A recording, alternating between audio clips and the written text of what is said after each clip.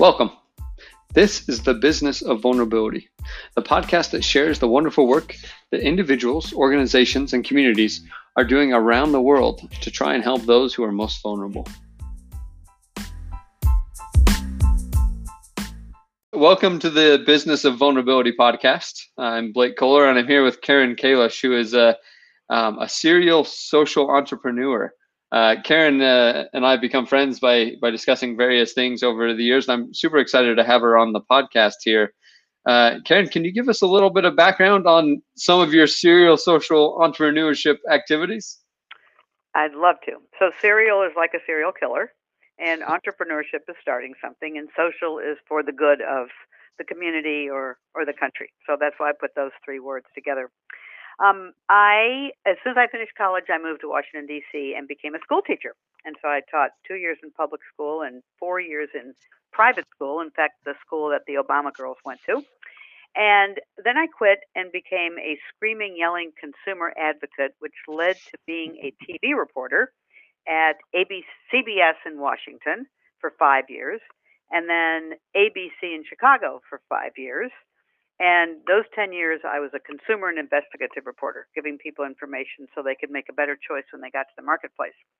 And then I did 2 years on Entertainment Tonight, which everyone is ooh and ah, and it was terrible because I didn't like asking Sally Field and JR about their sex lives, and quickly got out of that after 2 years and started teaching people how to talk to the media without putting their foot in their mouth and without and not making any mistakes or anything, getting across what they wanted to get across, and also teaching people how to give wonderful, dynamic speeches and presentations.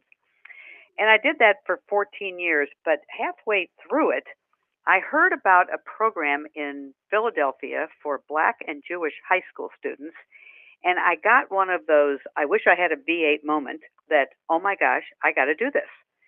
And so it was in Philadelphia. I went to Philadelphia, learned everything. Can I start this in Washington, D.C.? Yes. Can I use the same name, Operation Understanding, and put D.C. on the end? Yes. And so not having a clue how to start a nonprofit, I did. And it was partly putting one foot in front of the other, but making every possible mistake, including not thanking donors in the right way, and have learned through the years of what I call the care and feeding of donors. So I built a board, and it was a teen leadership program, and just copied what they had done. And without going through every little step, we did it for 5 years. I did it for 5 years, and I also had my business. So I was raising money, which I did not know how to do, and running this nonprofit and my business, and we were all over the world. And I just got nuts after 5 years and said, oh my God, I can't do this anymore. So I secretly applied to graduate school, and there was only one I wanted to go to. And I was 54 years old, by the way, and it was Harvard. And so I got in, and then it was no secret. So I gave the nonprofit to the board, who picked my number 2 to run it, who did a good job. And I gave my business to the trainers, and off I went to Cambridge and really thought I had died and gone to heaven, and was drinking from a hydrant. And probably the most important class was a leadership class where you were always, daily, every class and every paper, looking at leadership failures and what could have, should have been done. And that really, I got an A in my paper because I uncovered all these mistakes I had made with Operation Understanding DC. And so when I finished my 1-year master's and loved it so much I stayed a second year, did the whole thing again, different papers to write, different books to read, different courses to take, different people. I just wasn't ready to leave. But then I moved back to St. Louis, and I had no idea exactly what I was going to do. I had grown up here and started figuring things out, did a leadership program. And one of the things we could do in that program was go into a police car on a ride-along. And I had done that in Washington, D.C., and it was, oh my gosh, I wasn't allowed out of the back of the car because it was so dangerous. But my one night in St. Louis, in the most dangerous part of town, on Saturday night from 7 to midnight, mine was so boring that I made an appointment with the police chief. And I said, I want to put all the police in the schools on a weekly basis, reading and writing with kids, because if they're not reading and writing, you're going to get them, and I don't want you to have them. And he said, well, you can't have the police. They need to be on the street, but you can have all the recruits. So again, not having a clue what I was doing, I started a program called Books and Badges. And how did I even get that name? I brought a whole bunch of people into my living room with a big jug of wine and a big easel, and we just kept throwing things on the easel until we came up with Books and Badges. And so it ran for 18 years, and I learned even though I'd been a teacher, I learned how to be a good reading partner. And for 18 years, every recruit class in the St. Louis Metropolitan Police Department was trained by me, and I found the schools, and they went into them, and I always had the chief come the very first time I trained them, saying to these recruits, this is police work, and if you don't think it is, get another job, because 99% of your work is community, which we really see now, and this was 18 years ago. 99% of your work is community, and only 1% is guns and shooting people. So 2/3 of the recruits liked it, thought it was really fun, and learned a lot, actually. And 1/3 were, what the heck am I doing with this second grader? I signed up to shoot guns and arrest people. But for 18 years, every recruit class. Then a few years after I started Books and Badges, people in St. Louis came to me and said, we need that program that you started in Washington for high school students. So I got a whole bunch of groups together and said, who wants to help me start this? And a lot of people did, so we started it here. The first year it was Black and Jewish, but come to realize very quickly that we were not the two most hated groups in America anymore. In the 90s, we were, one for our religion and one for the color of our skin. But after 2001, we had, unfortunately, competition. So quickly we changed the mission and the program to be for about civil rights, social justice, and democracy, and for all high school students, Asian, Islam, Muslims, everybody, Hispanic, everybody, because the issues were so important. And this was 2004 or so, way before Michael Brown and Ferguson. So I started that, ran it for 5 years, and said to the board, I'm ready to move on. And they were not so ready to lose me, but I had found something else that I wanted to do. And that was, I learned how, I went to a training in California on community organizing, and I heard about a program in Texas where the teachers were doing home visits with kids who were struggling and having a relationship with the parents and getting the parents to read, talk, play, and sing with their children from the day they're born, not wait till they got to school, which is too late. And I got another one of those, oh my gosh, wish I had a V8 moment, and I had to do that one. So in the 7th year, I left Cultural Leadership, the program. We had a different title of the program in St. Louis, and I started Home Works, the teacher home visit program. And for the last 13 years, we have been training, supporting, and paying teachers in low-performing schools to go to the homes of their struggling students to get their parents engaged in their education. And it has been really a game changer. But of course it would be, because when parents and teachers work together, kids do better, period. It's just a statement. Well, when COVID came, we had to quickly pivot to virtual home visits, only to find out how deep this digital divide was. It took one of our teachers 3 weeks to find 23 kids, her 23 kids. And that was when I got the idea to, oh my gosh, what are we going to do about this? These kids have got to get educated. We're going to pay the price for them not being educated. So what are we going to do? So I decided that we would choose one school, one low-performing, low-income neighborhood school in St. Louis Public Schools, and make a commitment that every single kid would get connected not only with a device, but with directions, but with hotspots, but with earphones, headphones, with charging cords. And not only that, we have to train mom, dad, grandma, because again, parents make the difference. So school hasn't even started yet on August. This is before August 31st when school starts, but we are knee deep into this now. We are paying the parents to come to training. They have jobs, or they don't realize how important it is, and we have to get them trained so they can support their kids in distance learning. So we're paying the parents to come. We're giving them food. I have to always give food. And if a parent has to take a time off work, we will pay for that time because the parents' involvement is so important. We don't know everything we're going to need to do this year to make sure that every kid is in front of that computer screen 7 hours of the day or 6, whatever the school decides, because they're still messing around with that. But whatever it is, we have a group of 40 volunteers so far, and more people coming because they're so excited about this. And each teacher will have 3 volunteers that she or he can turn to. And if those kids aren't in front of that screen, they're going to phone, they're going to text, and they may even have to drive to the house and see what's going on. They can't get up, they're not awake, they can't get on, they didn't charge their computer, whatever it takes to get those kids. Now, here's the great part. We are documenting every single thing we do, whether it works or it doesn't work. And we have 5 academics from business school, from med school, from ed schools who are documenting everything we're doing so that we can get the word out locally and nationally on what it takes, because it's estimated that between 30 and 33% of the kids in this country are not connected, and we need them.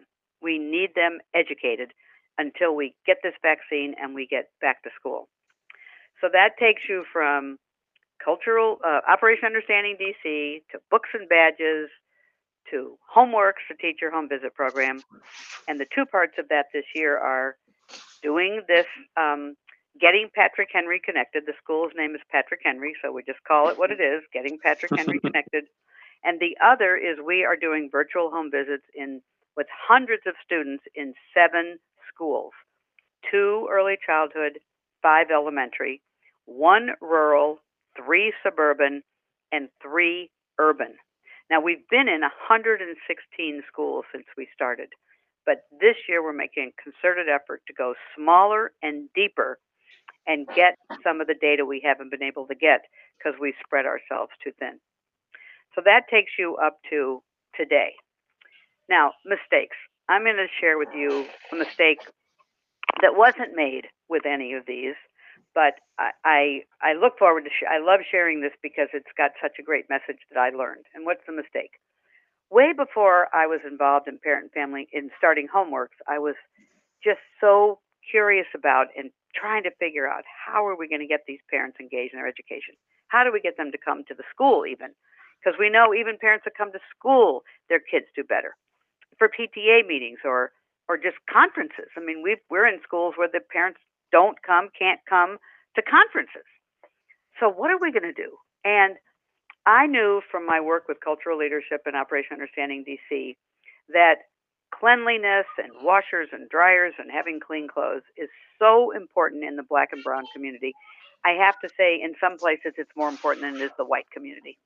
And there are families that will keep their kids home if they don't have clean clothes and just look so sharp. So, and I know that there are many families and apartments and homes in the inner city that do not have washers and dryers, and they have to go to the laundromat. So I thought, why don't we put washers and dryers in schools with the soap, with everything, and have mom, dad, grandma come to school, but they can't wait in the room while the washing is being done or the drying, but they have to go into the library and put books in the shelves or go in the office and help answer the phone or do something. Even the back of the classroom would be great, but somehow be part of the school. So as I got this wonderful appliance store to agree to sell me those things at cost and deliver them for nothing, and I had 3 schools that were open to this in the urban schools. And as I'm putting this whole thing together, I'm telling people, and I'm telling white people about it, and they say, "Oh my God, you are so brilliant. How did you think of this?"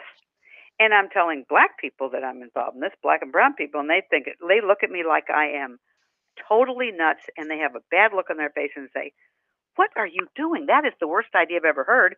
It's not going to work." And it was absolutely down racial lines, the reaction. So I keep going, and because I was too far along, and guess what? All the Black and brown people were right. Not one family came. Why? Because of pride. And did I even once go to the families in these schools and say, would you like to have a washer and dryer in the school? Or anything about it? No. This is the story of a privileged white woman thinking she knows best and going barreling ahead and doing it without even asking the community. And so it's a big mistake. It's a big aha. And it's something that happens in a lot of communities. Privileged white people thinking they know what others who they've never walked in their shoes and don't know what it's like being them, and they know what they think they need and go ahead and do it without even asking them, partnering with them, collaborating with them. I mean, the neighborhood might have said, we want lights on our streets. We want sidewalks that are walkable. I mean, I have no idea. I didn't even go and ask them, rather than a washer and dryer. So that's one of my mistakes that I share a lot. I'm curious, was this in the timeline, was this one of the mistakes you wrote about when you were at Harvard, or did this happen after that? This happened after. I got back to St. Louis. It was Harvard from 1999 to 2001, and I've been back in St. Louis since the end of 2001. So this is maybe 2002 or 3 that I had this, what I thought was a brilliant idea, which was not. Or it might have been had I gone to them, and then they might have come, but it wasn't. When you do something and no one comes, it's not a good idea. So as I've been building these nonprofits, I've learned and learned and learned and learned and listened and listened and listened. And when, well, let me go at it from this way. When I was lucky enough to inherit a little money and decided I wanted to put it into a fund so I could give it away. And when people first started, when I first started trying to decide who to give it to, people would come to me with an idea and, oh, that sounds like a good idea. Here's a little money. I didn't do any homework whatsoever. Zero. That sounds like a good idea. And gave it. And actually the first donation I ever made was anonymous because I didn't want anyone to know it came from me. I didn't want anyone to know I had 2 nickels to rub together. And I told it was the Jewish Federation, and I said, don't ever tell anybody, and if you do, I won't ever give another penny. And then someone came to me who I really respected a lot and said, Karen, I want you to rethink this because your name on a list, and I don't mean to sound as conceited, but it's true of a lot of people, your name on the list would spark other people to give. Oh, if Karen can give, maybe I can. Or if Karen thinks it's a good idea, maybe I do too. So I rethought that whole anonymous part. But then it was people came and they thought it sounded like a good idea, no homework. And then I decided there were 2 things that were very important to me as I was on this journey of being of giving to nonprofits. And one of them was collaboration. I wanted anyone I gave to know, if it was an early childhood nonprofit, for example, I wanted them to know the other early childhood programs so they could talk with them and learn from them and maybe even collaborate with them or partner with them. And the ones who didn't want to do that or didn't know who the other ones were and or didn't want to collaborate or partner, I wouldn't give because I'm always thinking of the greater good, and in this case, St. Louis. So everybody being in their own lane and their own little silo does not help St. Louis. What does help St. Louis is if they're working together and sharing best practices and doing things for the good of the community. So collaboration and partnerships was really important to me. And I offered people, nonprofits who came, to get them, to introduce them to other ones, but most of them wouldn't want to do that. So I didn't give to those. The other important thing to me was evaluation. Are you evaluating what you're doing? Are you learning what works and what doesn't work, and then stopping what doesn't work and doing more of what does work? And what I got more often than not was, well, we can't afford that, or we might do that someday. I said, well, you know what? You need to do it now. You need to get a baseline, and you need to be doing it now and seeing what works and what doesn't work rather than just keep going down that road if you have no clue. Well, we have some stories, they would say, or we have some anecdotes. I said, no, not good enough. Anybody can put anecdotes together. You need an outside evaluator. And we have 9 universities here, and they all have PhDs who have students who want to be PhDs, who need projects, and who have to do evaluations, especially for education and things like that. So I would turn them on to people and introduce them to people who could do that, but more often than not, they didn't do it. And so I wouldn't give to them either, because I thought evaluation and even knowing how important evaluation is was so important. So evaluation and collaboration were my 2 things that would keep me from giving. And then I learned about this incredible man named Mario Marino. Mario Marino, he's 76 or 77, lives in Cleveland. He's worth $175 million, according to Wikipedia. And I know him and asked him if that was right. And he said, yeah, that was about right. And he retired about 15, 20 years ago and studied the nonprofit world for 4 years. Small, medium, and large, coast to coast, every issue, medical, education, the arts, animals, everything. And what he saw appalled him, because he saw thousands of nonprofits just having numbers, how many meals they served, how many books they gave out, how many shots they gave, but nothing else. Like, so yeah, so what? So what, you gave that many shots? Did you stop disease? Did you make people well? Did the books raise the reading level of the kids? I mean, what? Yeah, so what? And there was no so what. It was a bunch of numbers. So he wrote this book called Leap of Reason, and it's available far and wide and usually for free. And he wrote this book about what he found. And then a few years later, the few people who were doing a good job got together and they wrote something called the Performance Imperative.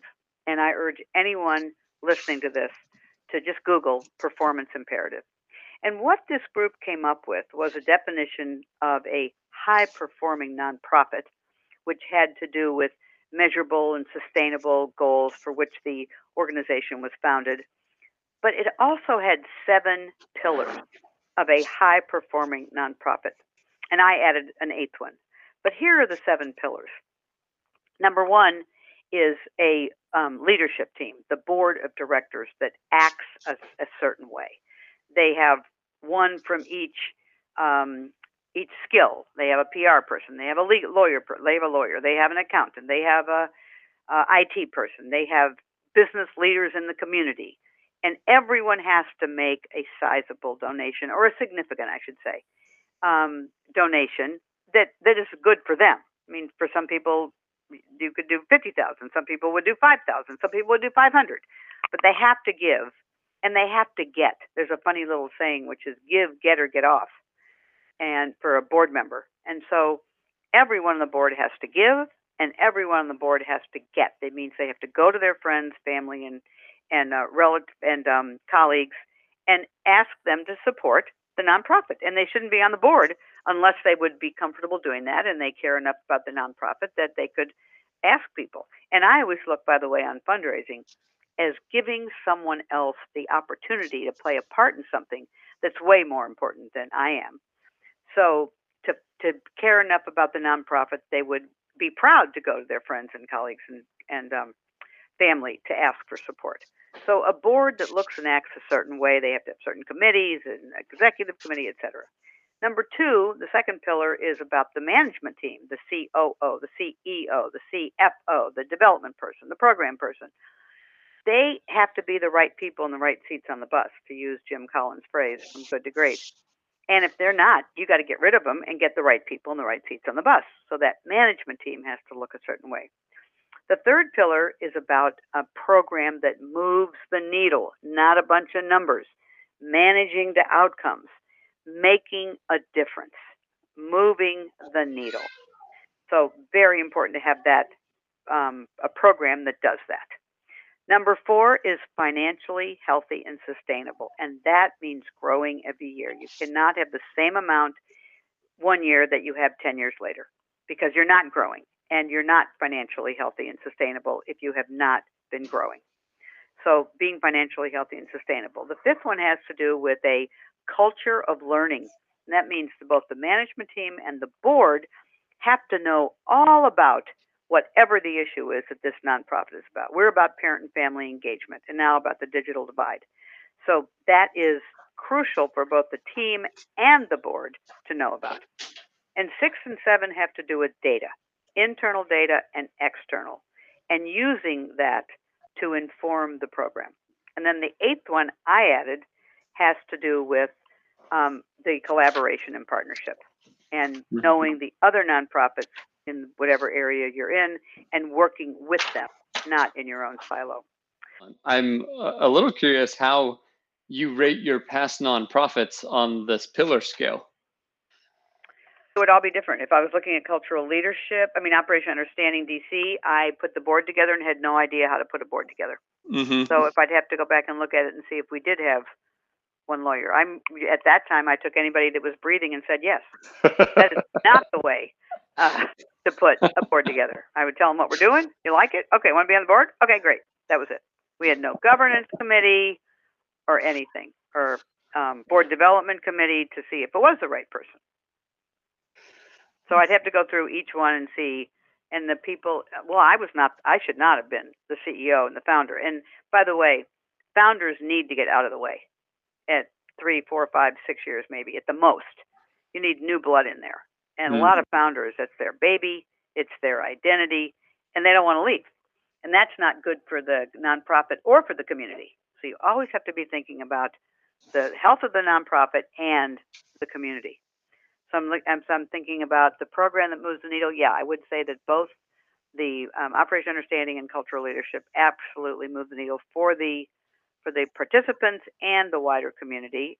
Financially healthy? Nope, those other two are not. I've tried to work with them, but they have people there who don't know how to raise money, and that's really important that an ED or a CEO know how to do that. You shouldn't have anybody that doesn't know how to do that. Let's see, culture of learning. I've been pretty good at that. And the data. No, the other two programs have not been collecting any data, and that is a big mistake. How's your current one doing? I assume pretty well, based off of this is how you evaluate if you're giving money, but not only pretty well, we even have a pillar committee. Wow. We hired a consultant from this book, A Leap of Reason, and Mario put together a team of people that are called LEAP ambassadors. And we hired one to come in and do an audit with us on how we were doing, and then get us on the road to being high performing. And it's a 3-year journey, by the way. It's not just checking a bunch of boxes like a strategic plan and move on. So we are on that road, and we're pretty good in all 8 areas. The 7 pillars and the collaboration part. You want people to think, oh, just start a nonprofit. But I say don't. unless you have worked for a nonprofit, you really study it, you know that no one else is doing it. And the reason I say that is there are more than 4 million nonprofits in this country. And I think it's more than that. I wish I could remember the number, but I do remember the number. I'm in St. Louis. And there are 23,000 nonprofits in Missouri, and there's 48,000 nonprofits in Illinois right across the river. That's 75,000 nonprofits just in these 2 states. And I don't have the list, but I can promise you that a high 90% are not moving the needle. And therefore, I don't think they should be around. Unless they're going to move the needle, get out of the way. And if you look at all the nonprofits and all the problems we have in this country, whether it's criminal justice, any issue you want to talk about, we have not moved the needle. Our education is still horrible, and the kids are still not performing.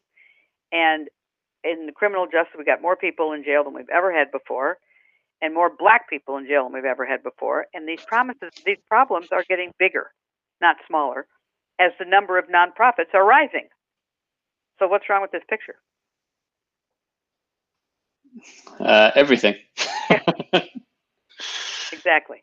For people that may be listening that, have considered starting a nonprofit or, and you've eloquently talked them out of it at this point, how would you suggest people get involved to make the biggest impact for the communities, right? Running nonprofits, you obviously see how people are involved that are working, and where their individual actions are moving the needle, and ones that don't. What's the best way? I'm going to answer it two ways. Sure. When you've got a hammer, everything looks like a nail, right? Have you heard that phrase? Yes, I have. Yep. So where I'm concerned and where my heart is about our kids and literacy. And if a kid can't read if a kid comes to school on the very first day and doesn't know his or her shapes, colors, letters, and how to write his or her name, that child will end up in the criminal justice system, period. That is just a given, because they're not in school. Forgetting the COVID, even before the COVID, and I'll just ask you this question, Blake, what percentage, I'm going to get back to your question this way, what percentage of a year do you think that our kids in America are in their schools, public schools?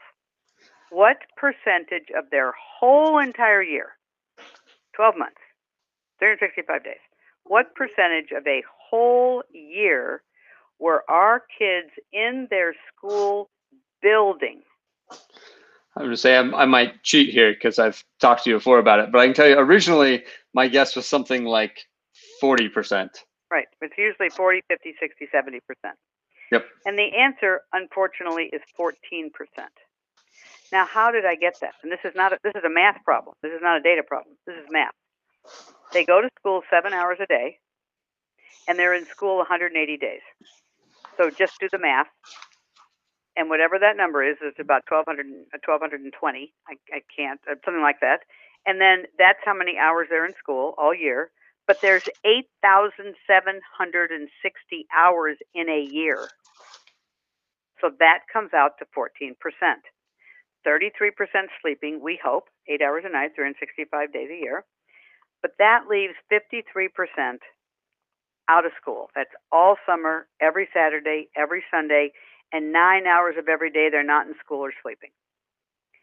If a kid comes from a home where there's no reading, talking, playing, singing, and they come to school on their first day, pre-K or K, not knowing how to write their name, their shapes, their letters, their colors, that child is 2 years behind and will never be able to catch up being in school 14% of his or her year. So when people say, what can they do to make a difference in this country? Go to the closest low-performing school and see if you can get a kid that you will come once a week, not less. More is better, but not less, not just whenever you feel like it, and spend 45 minutes reading with that child. That will make a difference in this country if our kids can be reading on grade level and then graduate on time and go on to college or some other post-secondary education, because we need police and fire and electricians and plumbers and the military. And not everybody needs to go to college. We need it all. We need PhDs and doctors and lawyers, and we need plumbers and electricians and the military and the police and the fire. So help that kid be able to go graduate and then go on to some other post-secondary education and graduate from there able to put food on the table for his or her family.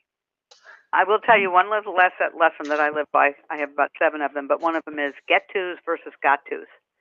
I never say I got to go to the store, I got to go to the hospital, I got to. No, it's all a get to. I get to go to the store. I get to go visit someone in the hospital. I get to get a colonoscopy. Yuck, yuck. But it's all, everyone listening would change their got tos to get tos, it changes everything. And so all this work that I get to do is a get to. I get to do this. And I'm 75 and healthy. So first I have my health, and then I have this purpose in life. So everything's a get to. And aren't I lucky that I get to do this?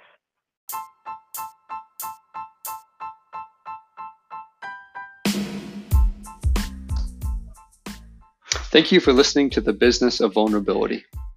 If you or somebody you know would be a wonderful guest for our next recording, please let us know at Team Pulse. It's TEAMPULSE at pulseforgood.com. Thank you.